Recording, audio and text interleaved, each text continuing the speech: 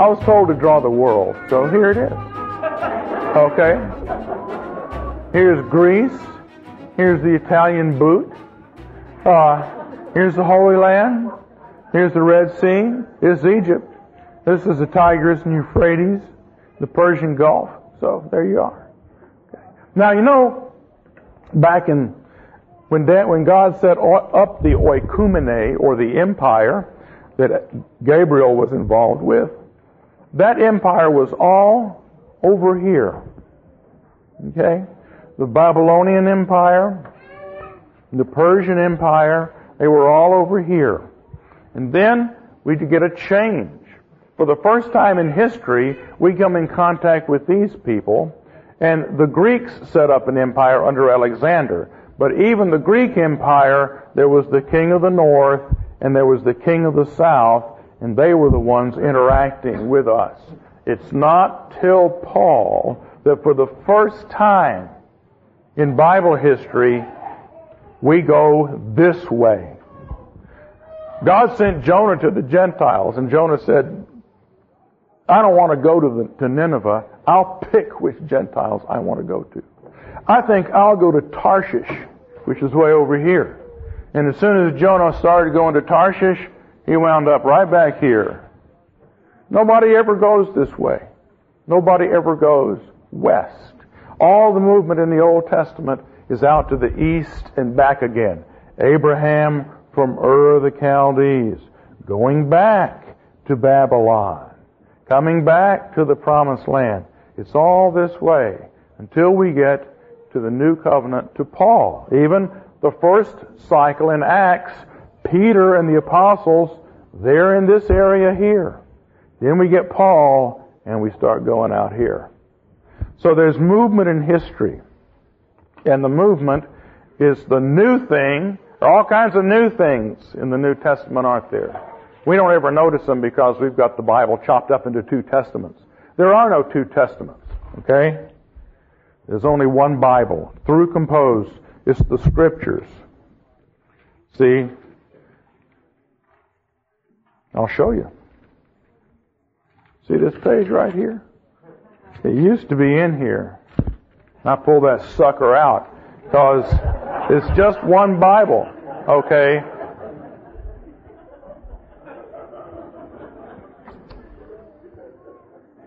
If you're 21, you can do the same. If you're not, get permission.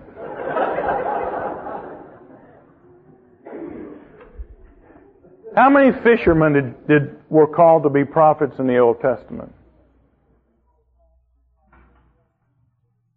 0. How many times in the Old Testament do you ever see anybody eating fish? Thank you, sir. Never. Okay? How many shepherds or herdsmen were called to be apostles or prophets in the New Testament? None. Where in the New Testament do you see anybody eating sheep or beef? Never. And don't tell me that they did it at Passover, because the Bible never says they did. I mean, we're not shown people eating fish. You see, there's a tremendous change in imagery. And most people have never, how many of you have never thought about that before? How many of you are saying, gee whiz, how come I never thought about that before? See, how can this be? A big change here, you know. We move from the land to the sea. We move from Jew to Gentile in the symbolism of it all. After His resurrection, Jesus asked for a fish. At feeding the 5,000, He feeds them fish. Nobody in the Old Testament ever ate fish. You know, if Elijah had fed 5,000, he'd have fed them lamb. That's the way that goes. The Old Testament, everything is on the land. The prophets send letters out to other nations. In the New Testament, the apostles never send letters to other nations. They send letters to cities. Even the letters to the 7 churches are to cities. We move from land to city when we go from Old to New Testament. The promise in the Old Testament was a holy land.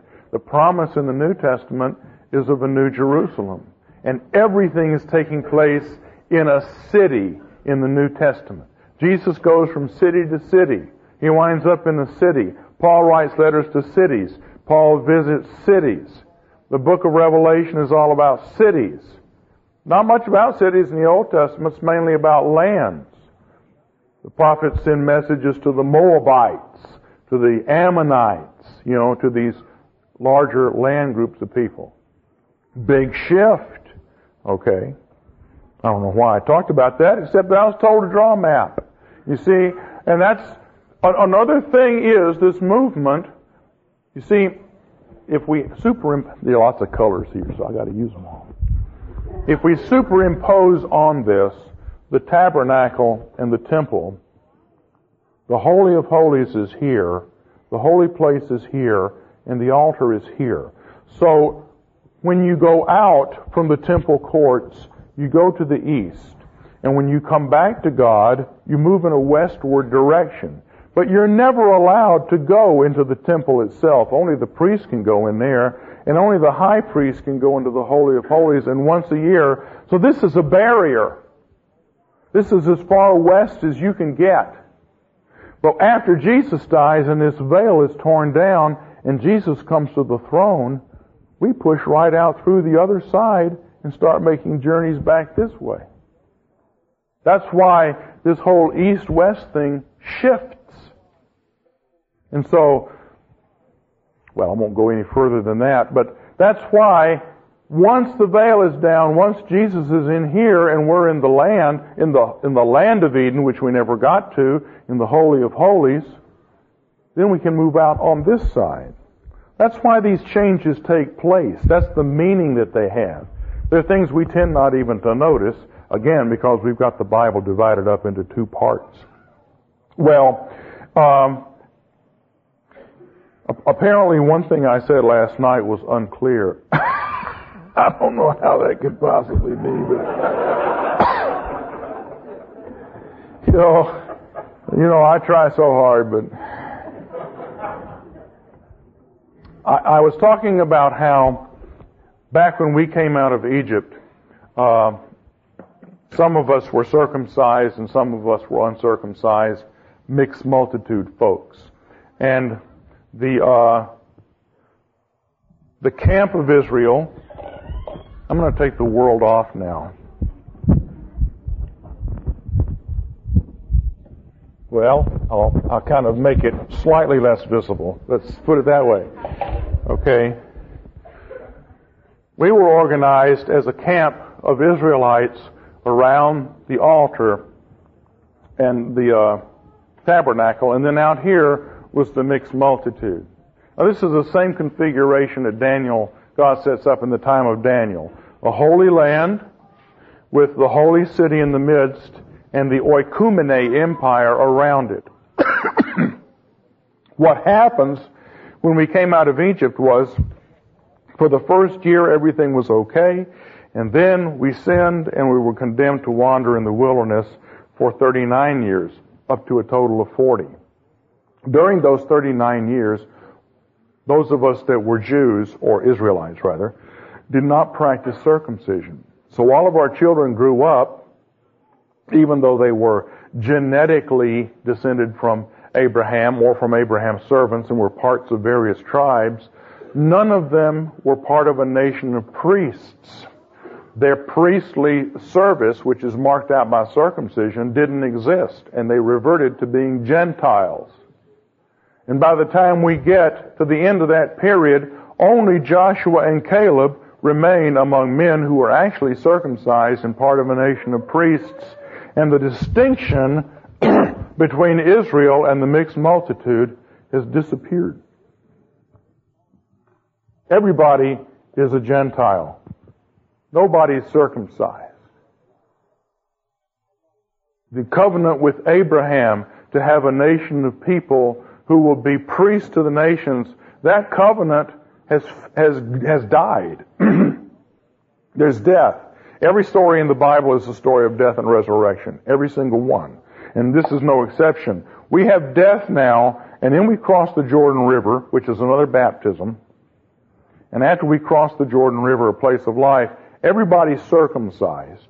Everybody, including all the mixed multitude people who came out of Egypt and their descendants. Now, all the men are circumcised, and then everybody celebrates Passover, and their priesthood is restored, but this is a new Israel that comes out of the death of the old Israel in the wilderness. The tribes still existed as political entities, okay? But the tribes did not exist as servants of God, as a nation of priests. It's here that they're restored. This 40-year period of time where the distinction between Israelite and mixed multitude is being broken down with a view to a death and resurrection and making a new Israel is the same thing that's happening in the apostolic age. Among other things that are going on, this is one of them. Paul has to break down the barrier between Jew and Gentile and make one new man in Christ, and then there's going to be a great tribulation. And there's going to be a lot of martyrs. The book of Revelation shows us this. Other parts show us this. And then there's going to be a resurrection in AD 70 of a new glorified church. I don't have time to go through the book of Revelation with you, but that's what the book of Revelation is about. That the dead and resurrected glorified Jesus is going to have a dead and resurrected glorified bride with him in AD 70. Well, we're in 1 Corinthians, which is part of that story. And now, this morning, excuse me,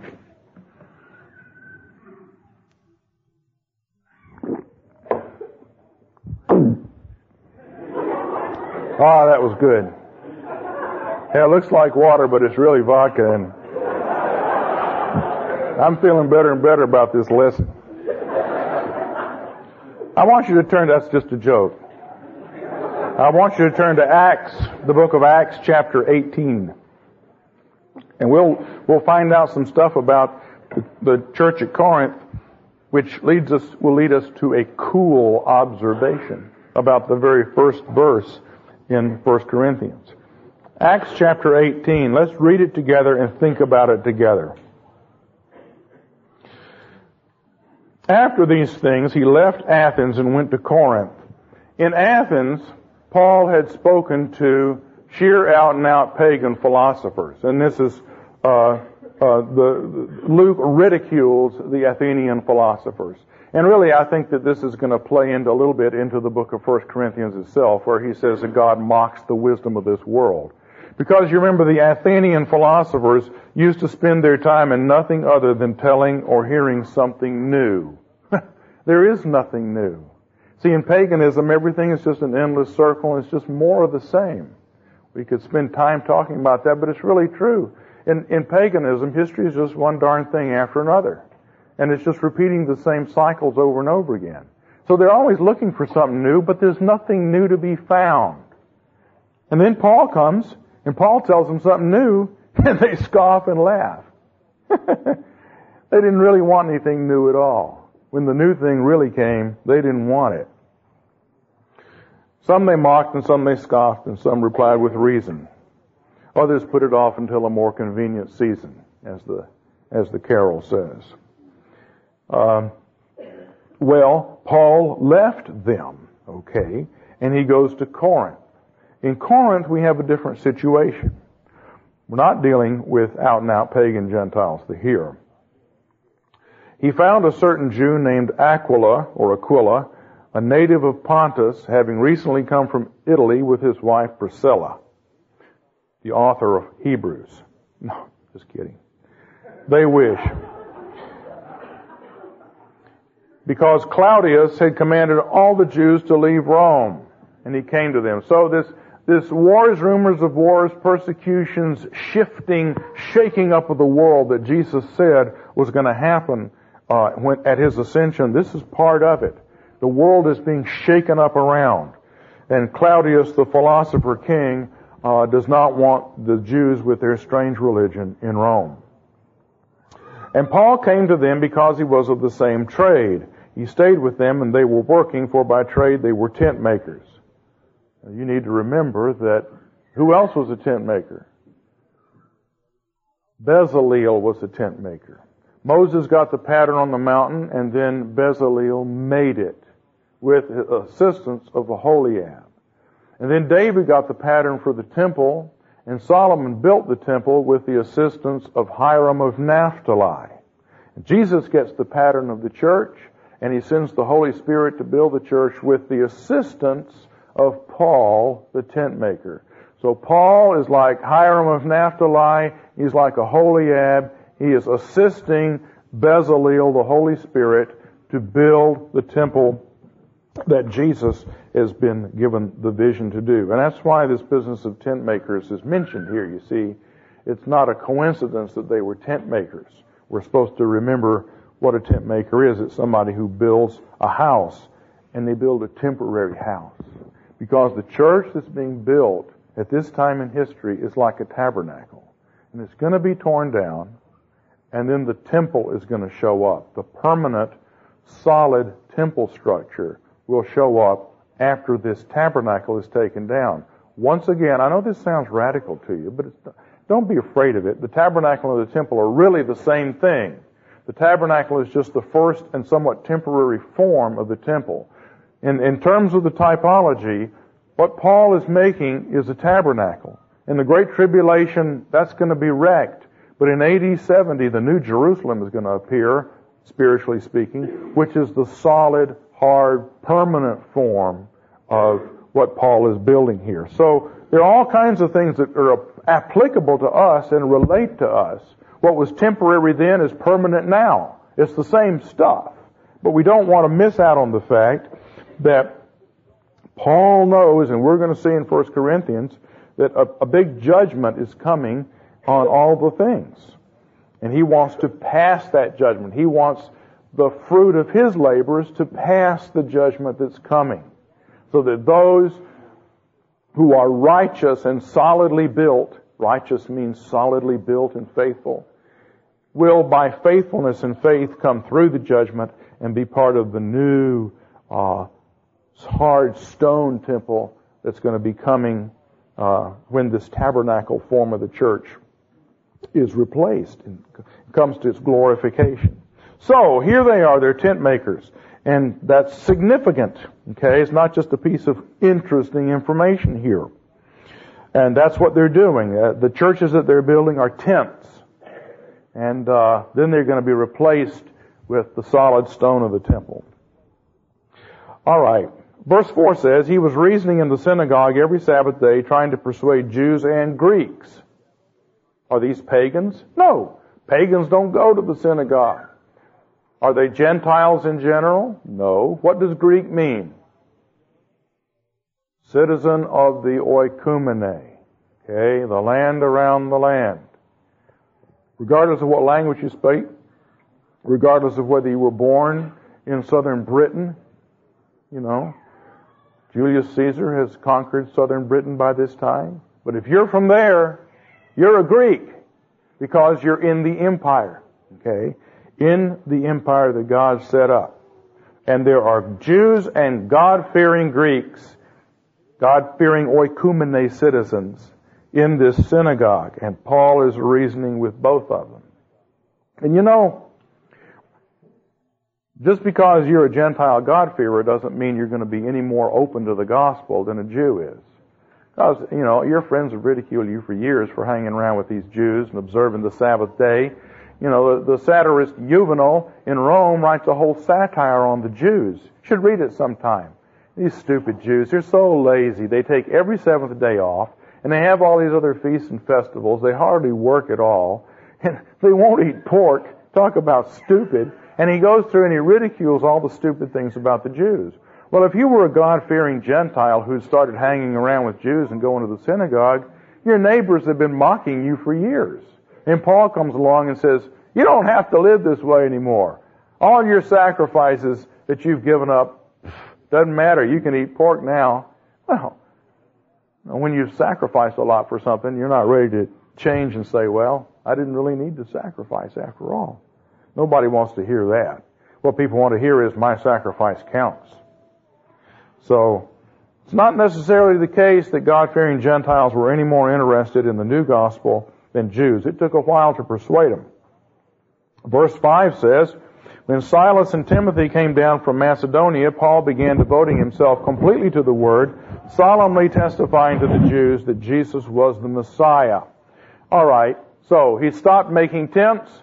Silas and Timothy could handle the tent-making trade, and Paul began speaking constantly to everybody around the synagogue, especially to the Jews, that Jesus was the Messiah. Verse 6 saith, when they resisted and blasphemed, he shook out his garments and said to them, your blood be on your own heads. I am clean. From now on I go to the Gentiles. Why did he shake out his garments? More symbolic stuff. It's as if these people are attached to his garments. They're part of his world. The official robe that the high priest wore in the Old Testament had the names of the tribes of Israel as part of the robe. And symbolically, that's what any official garment is. And Paul is saying, I've been dealing with all you people and you're part of my world, and now I shake you off. You're no longer part of the world around me. I'm not going to talk to you anymore. That's basically what that means. So verse 7 says, he departed from there and went to the house of a certain man named Titius Justus, or Titus Justus, a worshiper of God whose house was next to the synagogue. Two things to notice about here. Titius Justus is a worshiper of God. He's not a convert from paganism. He's a God-fearer. That's what this phrase means. This guy had been in the synagogue right along. He may have been a third or fourth generation believer. He's not circumcised, but he's a God-fearer, a worshiper of God. This is a technical term. In the Psalms we read it. O house of Israel, praise the Lord. O you house of Aaron, praise the Lord. O you who fear God, praise the Lord. That means God-fearers. There are God-fearers all over the Old Testament, God-fearers all over the New Testament. I can't say that enough times because for some reason Calvinists get it in their heads that the only saved people in the Old Testament were people who were circumcised. Circumcision didn't mean salvation. It meant call to priesthood. Okay? There are lots of uncircumcised, saved people in the Old Testament. Yes, sir?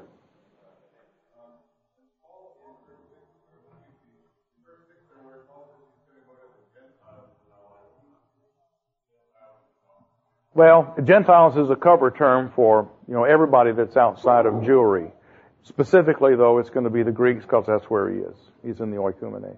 I could also say this, that functionally speaking, the oikumene Greek population stands in for all the Gentiles in China and South Africa and South America. So there's a relationship between the two. So when he says, I go to the Gentiles, that's part of a larger picture going from Jew to Gentile, and then that's going to be manifest in the smaller picture of going from Jew to Greek. Okay? That's the best I can do with all the information here, and I think that makes sense. Okay, the second thing is, his house is right next to the synagogue, which is important. If next to doesn't mean you got a building here, and then you got a bunch of green space and some trees, and there's another building over there. Next to means on the other side of the wall.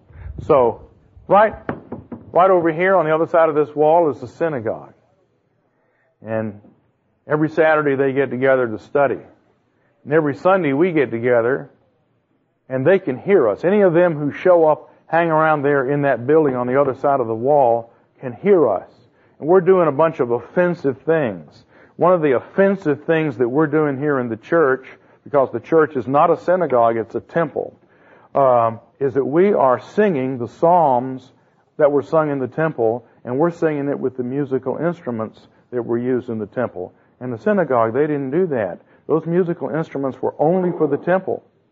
We read in Ephesians that we sing and play music from the heart to the Lord when we get together to worship. So there's all this music going out in there, and by doing that, we're claiming that we're a temple.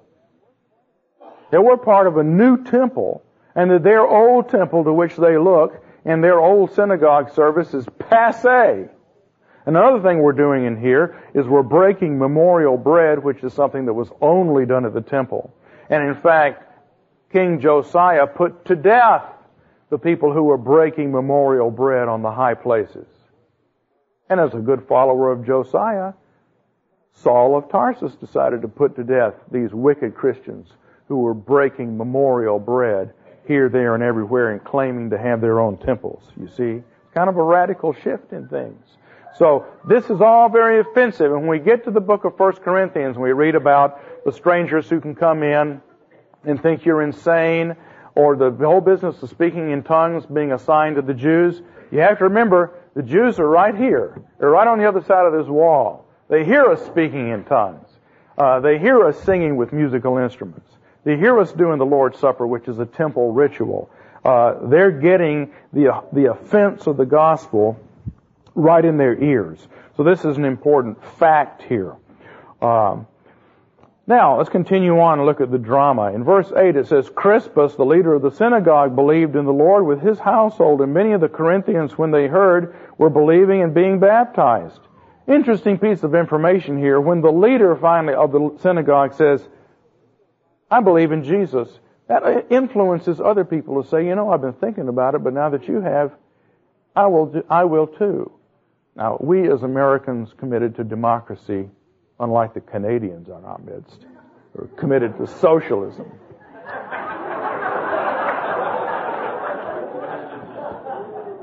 Who are suffering under socialism, even more than we are. That was a sorry attempt at humor. We don't want to really think this way, but it's just a fact. Leaders lead. And when the leader says, Jesus, that sounds right to me now that I've thought about it for a while, then many others believe and are baptized as well. Verse 9, the Lord said to Paul in the night by a vision, don't be afraid, but go on speaking and don't be silent. Well, that's interesting. Turns out Paul was scared the whole time he was doing this. Paul was afraid. God has to come to him and say, fear not. Well, that's kind of encouraging. I don't know about you, but if I went to Corinth, I'd be afraid. And going out and talking to unbelievers, especially those with political power who can throw you in jail, it's a scary thing. And Paul, just an ordinary guy like you and me, he was afraid. But Jesus reassures him. Verse 10, I am with you. No man will attack you in order to harm you. I have many people in this city. Well, now we learned something here. We learned that there have been threats against Paul. That's why he's afraid. People are becoming Christians, and the people who don't like that have said, they've sent anonymous letters to Paul saying, we're going to get you late at night. You just watch out. Be afraid. Be very afraid. We're coming for you, Paul. Okay, so we know that. Jesus has to say nobody's going to attack you, and the only reason Jesus would have to say that is that people have said they're going to attack him. And of course in the book of Acts, this moves down toward the events in Jerusalem when they do attack him and try to kill him. And he settled there for 1 year and 6 months, teaching the word of God among them. But while Gallio, this is verse 12, was proconsul of Achaia, the Jews with one accord rose up against Paul and brought him before the judgment seat. See, this is the kind of attack that they were going to do, saying, this man persuades men to worship God contrary to the Torah. Oh, yeah. Yeah, the Torah said the only place you can break memorial bread is at the altar. And he's got people doing it right out here in this other building here. And the Torah as a whole says the musical instruments are for the temple, and he's got these musical instruments are here. He is breaking the Torah. Now, in the days of Jeremiah, when Jerusalem was destroyed the first time, they were saying the temple of the Lord, the temple of the Lord, the temple of the Lord. But now they've become real book-centered, and the Jews are saying Torah, Torah, Torah.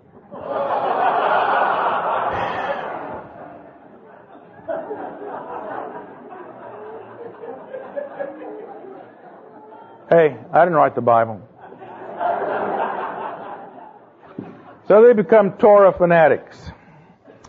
And they even go on suicide missions. There's a bunch of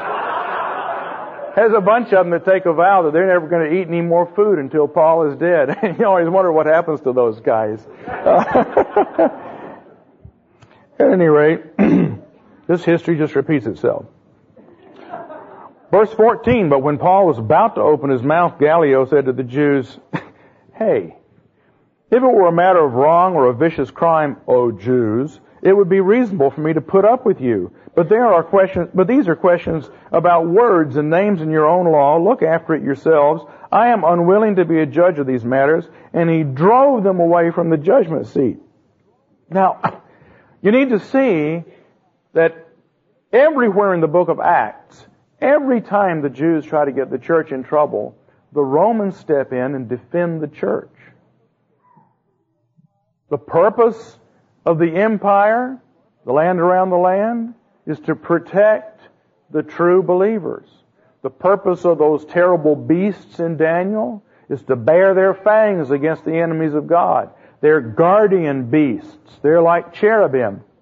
And in the book of Acts, the Romans are still being a good beast.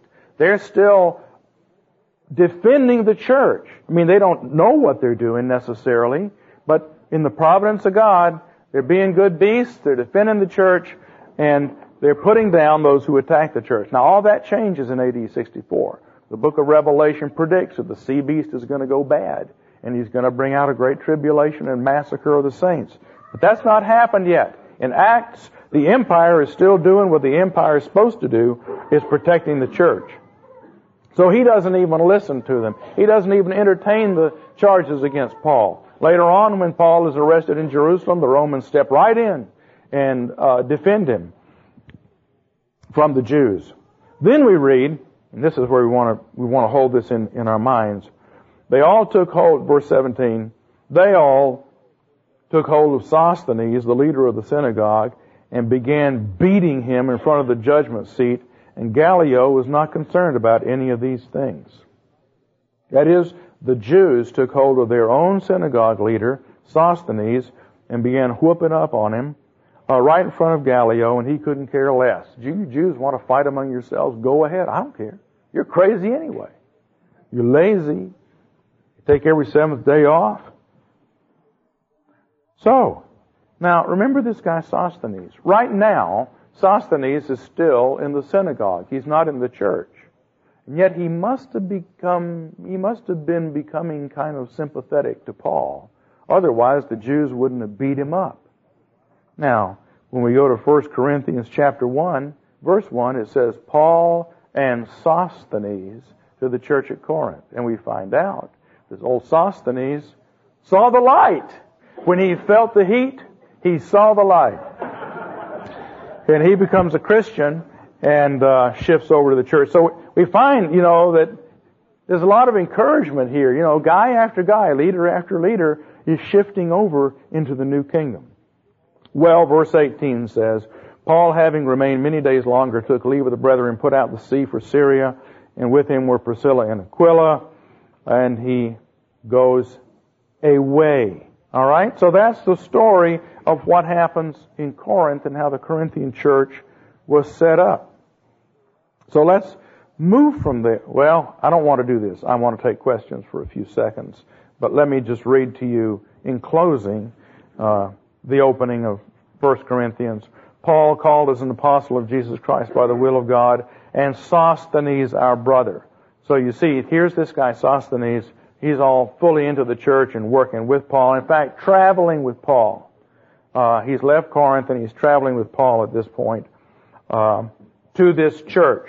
One thing we have seen is that everything in the book of Acts about the formation of the Corinthian church it's formed out of the synagogue, formed out of Jews and God-fearers. There's nothing about pagan converts here.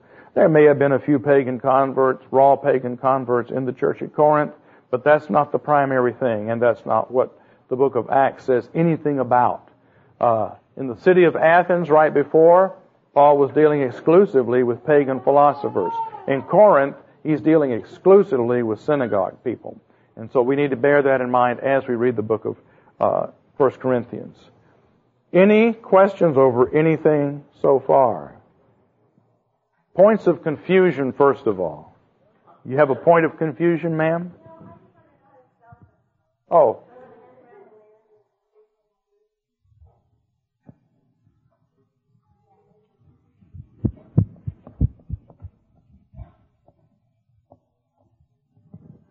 You can pronounce it oikumene, or oikumene. If you look it up in an English dictionary, it'll say oikumene.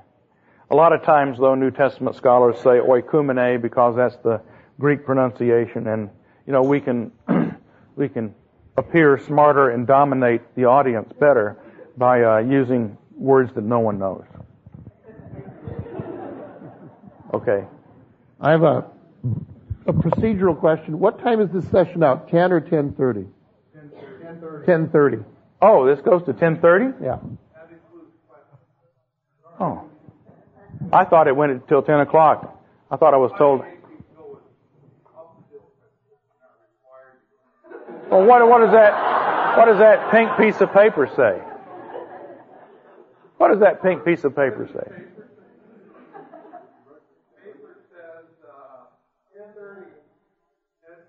Okay, well, I was lied to. Hey, I can keep going. But why don't we take questions now? Because the next thing is to open up 1 Corinthians and look at what's there. No, I thought I only had 45 minutes for the whole session this morning. Anybody? Yes, sir. This may be a rabbit trail, but it sparked my interest because there's a couple of articles out this month on exclusive psalmistry, and that if we're using musical instruments in the service, we're not being faithful to the scriptures and regulatory, the arguments that are there. I've always thought what you articulated well, that you see an awful lot of instruments in the Old Testament. I hadn't thought about them only being used at the temple. How do the exclusive psalmists deal with that? They deal with it by being insane. I mean that in a clinical sense. Well, maybe not a clinical sense. I mean, there's plenty of evidence in the Bible that because of their prior commitment to no musical instruments, they just have to come up with very strange ways to get around. And it's the kind of reasoning process that if you did it in ordinary life, you'd get locked up for. I mean, I'm serious. And all branches of the church have people in it who do stuff like that. There are musical instruments in heaven. We're told that our worship on earth should be done on earth as it is in heaven. There are instruments in the temple. We are told that the New Testament church is a temple. We are a temple of the Holy Spirit. The ministers of the church are called angels, and the priests of the Old Testament are dressed as angels. The tabernacle and the temple are ladders to heaven, and the priests of the Old Testament, dressed in white, ascend and descend that ladder to heaven, taking our sacrifices up to God and bringing messages back. The book of Revelation calls the pastors of the churches angels. It calls them priests. We're called a temple. We do temple things. We eat food in the presence of God. We break memorial bread. And in Ephesians, I'll show you,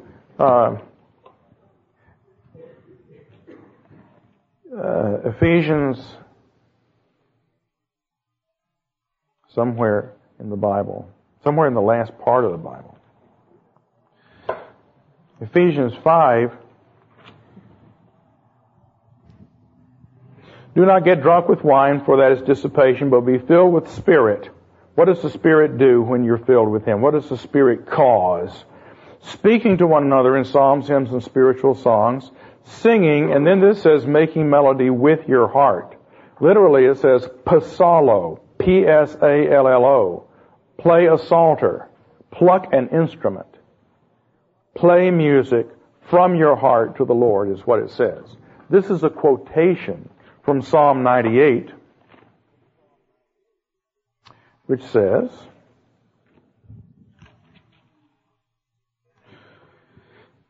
break forth and sing for joy and sing praises to the Lord with the lyre, and the sound of music, with trumpets and sound of the horn. That's being paralleled here. Sing and play music. So how do you get around all this stuff? Well, you come up with a whole bunch of distinctions. Well, it was in the temple and it's in heaven, but it's not for us right now because the human voice is superior, or something. Actually, it all goes back down to Greek philosophy, which says that the material world is inferior.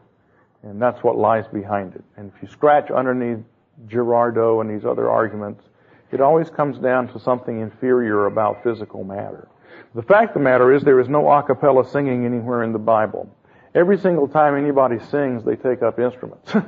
In Revelation 4, the angels are saying their praise to God, and then when the Lamb comes to the throne, they pick up instruments and sing. And you can't find any place in the Bible where there's singing without instruments. I'm sure they did, but singing is always pictured as with the created physical cosmos drawn into the service of praise by the priests of the cosmos. And so as a priest of the cosmos, I take hold of this piece of the cosmos and I draw it into the praise of God with me. Now, so, all humor aside, I'm not saying the people who think this way are really crazy, but the arguments are so strained that if you tried to use those kind of arguments anywhere else in life, you wouldn't get anywhere. It's only in this holy area that people can get by with really odd arguments like that. And there are a lot of traditions of the church that hold that, but Luther made a definitive break with it, and Calvin argued that way, but in Calvin you've got a real streak of anti-physicality that you have to be aware of, and so it just doesn't work. The picture of worship that God likes in the temple is one in which there's cymbals, and there are trumpets, there are other instruments, wind instruments as well. Flutes are mentioned in the Psalms. And then there are mass stringed instruments, which makes a lot of noise.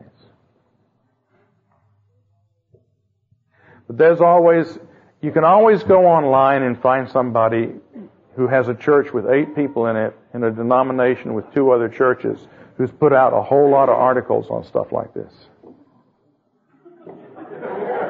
There's all kinds of stuff online. I mean, if you took the denomination whose essays I think you're talking about and took everybody in that denomination, there would be about as many people as are sitting on the first 3 rows over here. It's not credible. Now that I've offended somebody. Is there another question? It's not credible. Now that I've offended somebody. Is there another question? I can just repeat the question. In seeing the flow of philosophy of history from the time of the post-Noahic flood, moving up to the time of the New Testament, moving from Noah and his sons, and flowing through to the Okomini. Don't want to sound too scholarly, but how is the flow? Because when you get to your distinction between the Old Testament, you have more of a shepherd or herdsman mentality, which we also find in the pre-Noahic. And then you have Amos and some of the minor prophets being the shepherds. At what time does a clear distinction between the temple, the people of God, the Okomini,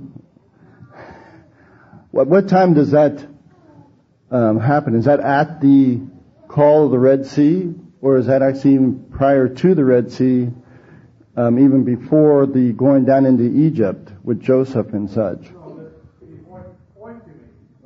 Comes into existence in the first chapter of Daniel. That's when God organizes the nations around Israel by putting Nebuchadnezzar in charge of all. Jeremiah talks about this. He says, God has put all these nations under Nebuchadnezzar, and then in chapter 2, we see that God has set up his empire, his giant man. That giant man is a new temple. The sequence of metals there is from the temple. So this is a new house in which God's people will live until the Messiah comes. And then we see the same thing with the 4 cherubic empire beasts that are revealed in chapter 7. That's when that comes into being.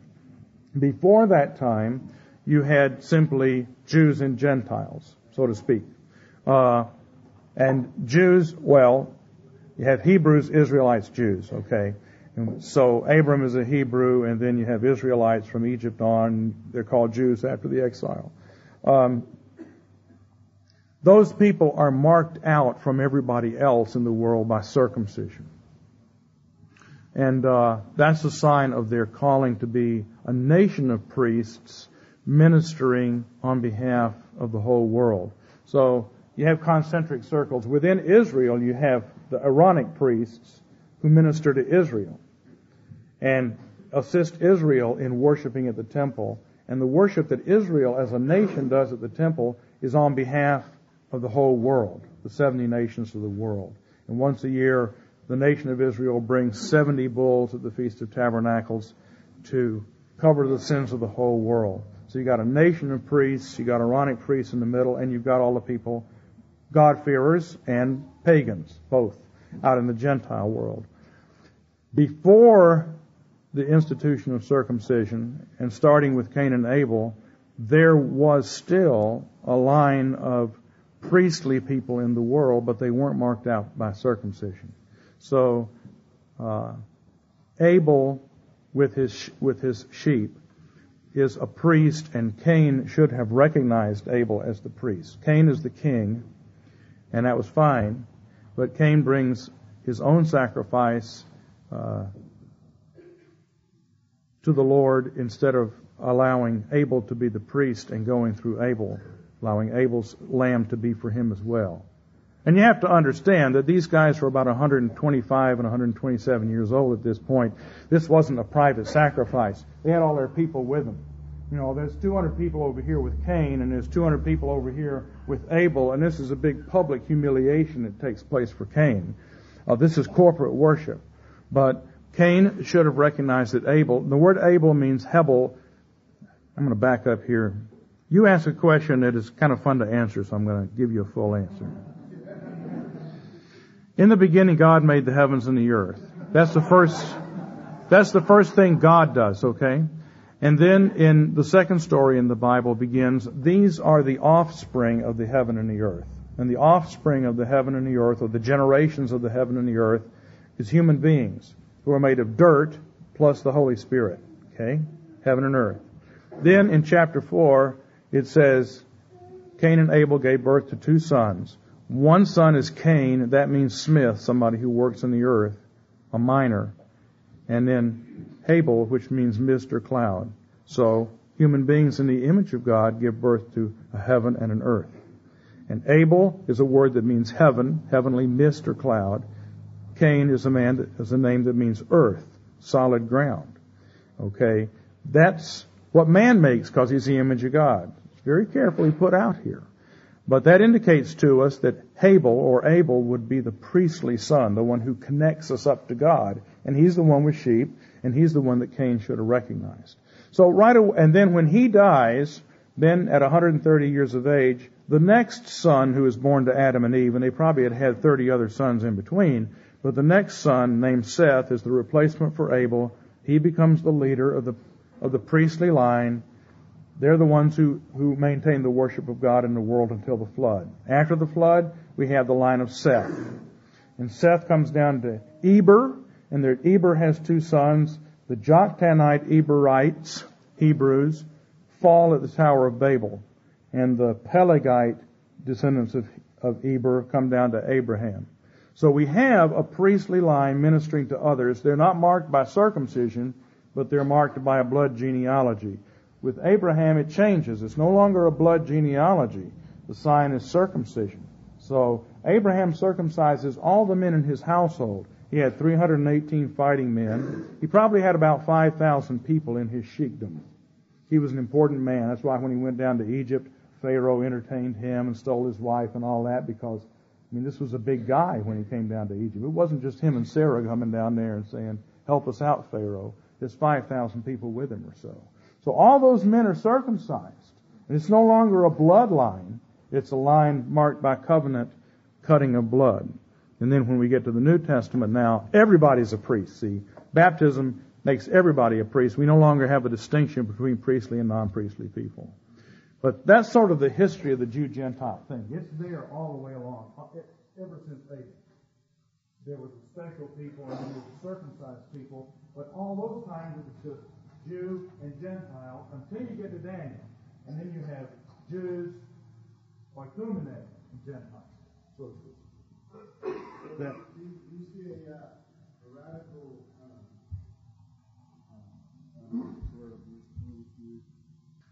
well, as I say, circumcision was no longer a strictly genealogical idea, because anybody who wanted to could be circumcised. So Caleb the Kenizzite, who's a descendant of Esau, has obviously become circumcised and risen to the leadership of the tribe of Judah. So when you have Joshua and Caleb, you have Jacob and Esau standing shoulder to shoulder, a new Jacob and Esau, so there are motifs there that you've hit on quite accurately. And yeah, in a sense, Caleb is kind of like the mixed multitude, and Joshua is like the Jews. They're the two who survive the entire wilderness and come in and, so to speak, extend this circumcision to make a new Israel out of it. So, yeah.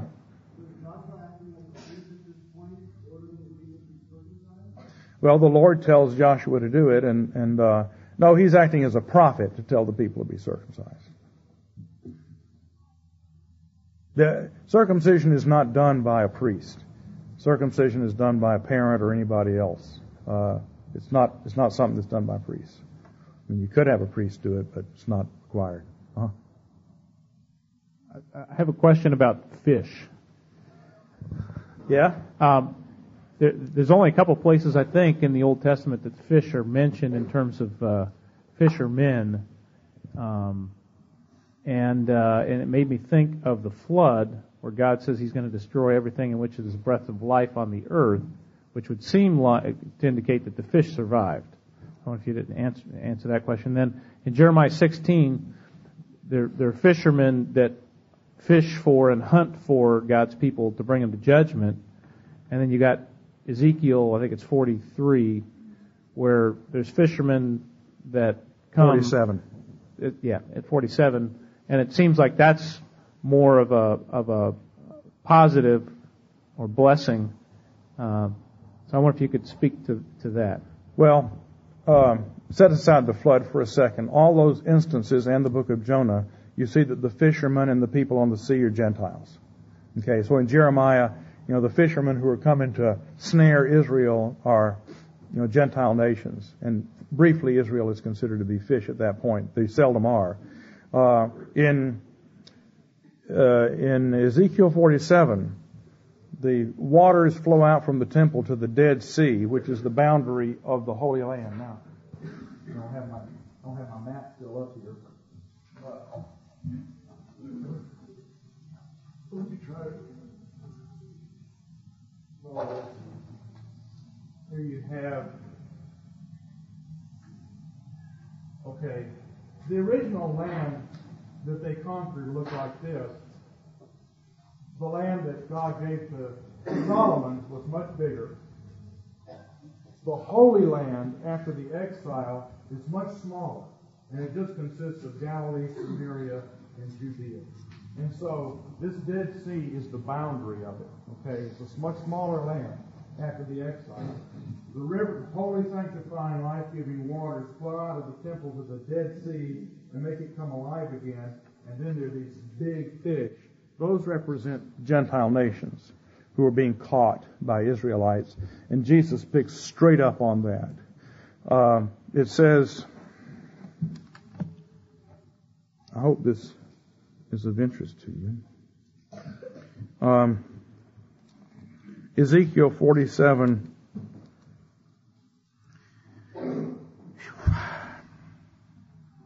verse 10, it says, "It will come about, fishermen will stand beside the Dead Sea. From En-Gedi to En-Eglaim, there will be a place for the spreading of nets." Well, En means spring. So En-Gedi, En-Eglaim. If you take the numerical value of Gedi, Gimel, Daleth, and then Glaim, Eglaim, if you take the numerical value of those letters in Hebrew, they come up to 153, which is the number of big fish that Jesus got in John 21. So there are all these connections with getting Gentiles, you see. As far as the flood is concerned, they have Noah apparently doesn't have to take fish in with him at the flood, which raises all kinds of questions. Saltwater fish can't live in fresh water, and the reverse is also true. So if you have a giant washing flood, how do the fish make it through? And I don't know. Angels protect them. Angels rearranged the world during the flood. I mean, we don't have to have a scientific explanation, because it's after the flood that God says from now on the natural laws will not be changed. Seed time and harvest, summer and winter will proceed, and you can count on it. Well, that indicates that those processes were suspended during the flood year, which was a year of recreation. But that is an interesting point, that it's land animals that are saved on the ark, and the fish just kind of continue on. And of course, no fish are ever put on the altar. It's all Israel ministering on behalf of the world through land animals. So there are a lot of interesting things there. It's a good question. I don't know how to unpack everything there, but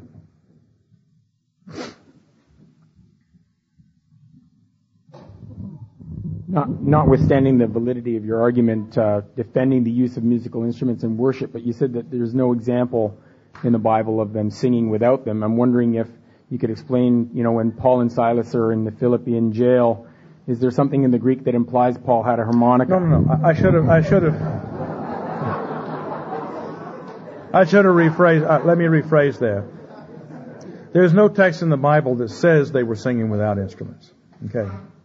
So in Numbers, when you have the song to the well, they dig a well and they all start singing.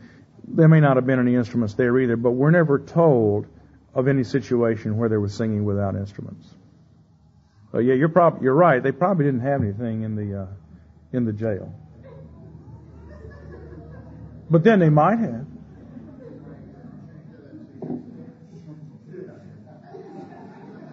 That's right.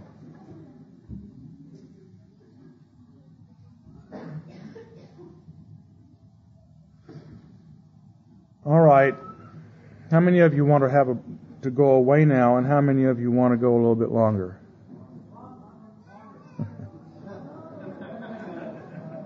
All right. You asked for it. I knew if I asked that question, nobody would have the guts to say, I want to leave. Well, they were the ones who were clamoring for more. 1 Corinthians, let's look at the first 3 verses briefly. We'll have a briefing on them.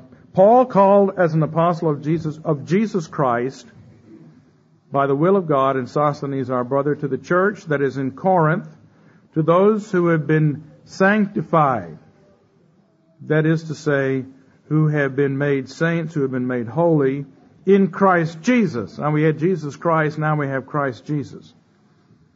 Saints by calling, or rather, called to the sanctuary, with all who in every place call on the name of our Lord Jesus Christ, theirs and ours, grace to you and peace from God our Father and the Lord Jesus Christ. Okay, first of all, Paul and Sosthenes. Paul's letters usually start this way: Paul and somebody else. That's because we need a testimony of 2 witnesses.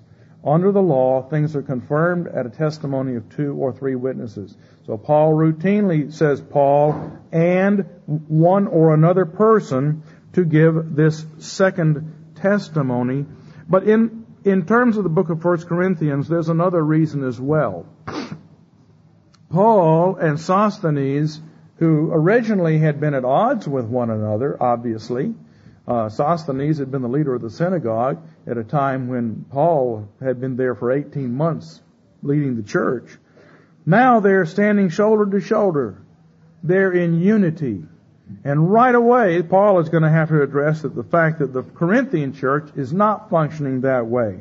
Right down in verse 12, he says, each of you is saying, I am of Paul, I am of Apollos, I am of Cephas, I am of the Messiah.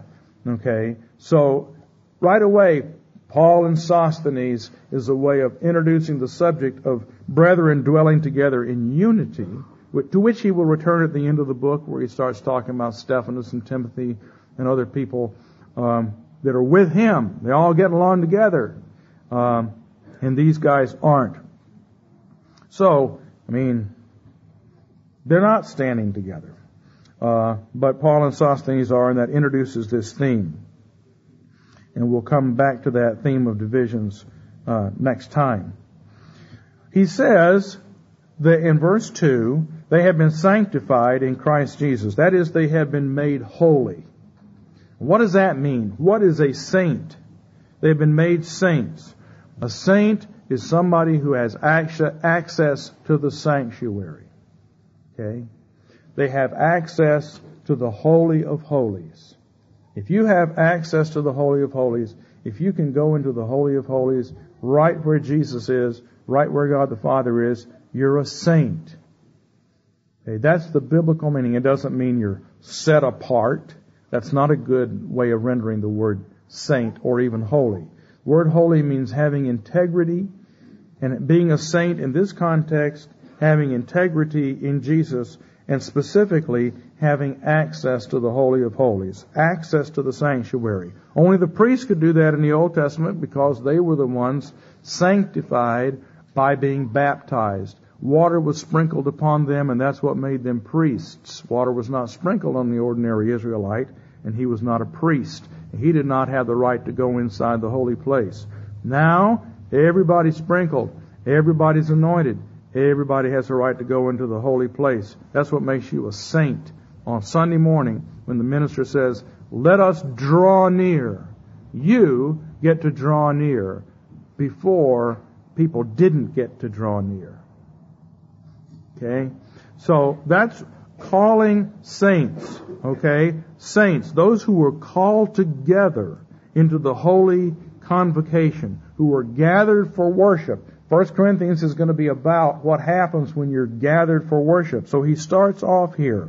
You have been made saints in Christ Jesus, and you are called together as holy ones, called together for worship in a holy convocation, as it says in Leviticus chapter 23. That's the holy assembly of which you're a part. And what do you do when you're there? With all who in every place call on the name of the Lord. So you're called together into the holy assembly because you're holy people. And when you're called together, you call on the name of the Lord, Jesus Christ. Now that's not what we originally called on. If we go by, I told you all this stuff is from the early chapters of Genesis, and this is another example. In Genesis 4, verse 26, the last verse, to Seth also was born a son. He called his name Enosh, which means dependent man. Then they began to call on the name Yahweh. They began to have public worship assemblies calling on the name Yahweh. Using that name in worship. Now, we don't use the name Yahweh at the height of our worship. If we sing a psalm from the Old Testament, it's perfectly fine to do so, and I think we should. That's what's there. But we gather in the name of the Lord Jesus Christ, and we pray in Jesus' name. That's the memorial name that we now use. The name that we, almost done. If you're in this room with a whole bunch of other people and you hear your name, you look around. You hear there's a hubbub of all this sound in here, and then somebody says your name, you hear it. It's amazing. Just kind of goes through all the noise. Takashi, and you hear it. Okay? You hear that. Okay? Nobody else hears it because they're all talking, but you hear it because it's your name. Okay? In the Old Testament, when people prayed, when they said Yahweh, God said, "Oh, I hear it." In the New Testament, when we say Jesus, God says, "Oh, I hear it." Among all the noise in the world, that's the memorial name. It's the name that He picks up on, the name by which we pray. So we call on Jesus in worship We're going to be gathered for worship. This book is going to be about what it means for all of us to be gathered together in unity for worshiping God through the name Jesus Christ, which is the new name. And there are two things here, and we're almost done. He says an apostle of Jesus Christ, Jesus the Messiah, Jesus the Anointed One. That's, when he says that, he means the person of Jesus. Jesus, the individual man who is now sitting at the right hand of God. Okay? An apostle of this person, Jesus Christ. To the church of God that's in Corinth, sanctified in Christ Jesus. When he says that, he means Jesus as the representative of the whole assembly. He puts the word anointed first. We have been set apart by being anointed, and that connects us to Jesus. When were you anointed? When you were baptized. Okay? Not when you came to personal faith. That's all fine. You need to have that. You're not going to get to heaven without it. But the actual anointing of Jesus was when he was baptized. And your anointing is when you were baptized. That puts you into the body of Christ. When you see Christ all by itself in the letters, it means the body of Christ, the church, with Jesus as head. When you see Jesus Christ, it means him as an individual. When we see something like Christ Jesus, we are anointed, made holy by being baptized into the body of Christ and connected to Jesus. That's why the words are in this order. And then we call on the name, the memorial name of the Lord Jesus Christ. Jesus Christ, not just as a person, but as King who is at the right hand of the Father. When we call on that name, God hears us. So, right away, we have all this theology in how these things are put together, and it's all liturgical. It's how we worship. Okay? We come together as a baptized community who have been made holy and anointed, given sanctuary access and made part of the body of Christ, and there we worship the Lord Jesus Christ and use his name in worship, and the Father likes to hear us use his name. The Father says, they're using my Son's name. Let's see what they want. Let's pray. Thank you again for enjoying this episode of the Theopolis Podcast. For more information and for more content from Theopolis, you can check us out online at theopolisinstitute.com. We release new articles every Tuesday and Thursday on our blog, so you'll want to make sure to look out for those. You can also find us on Twitter at _Theopolis and on Facebook if you just search for our name.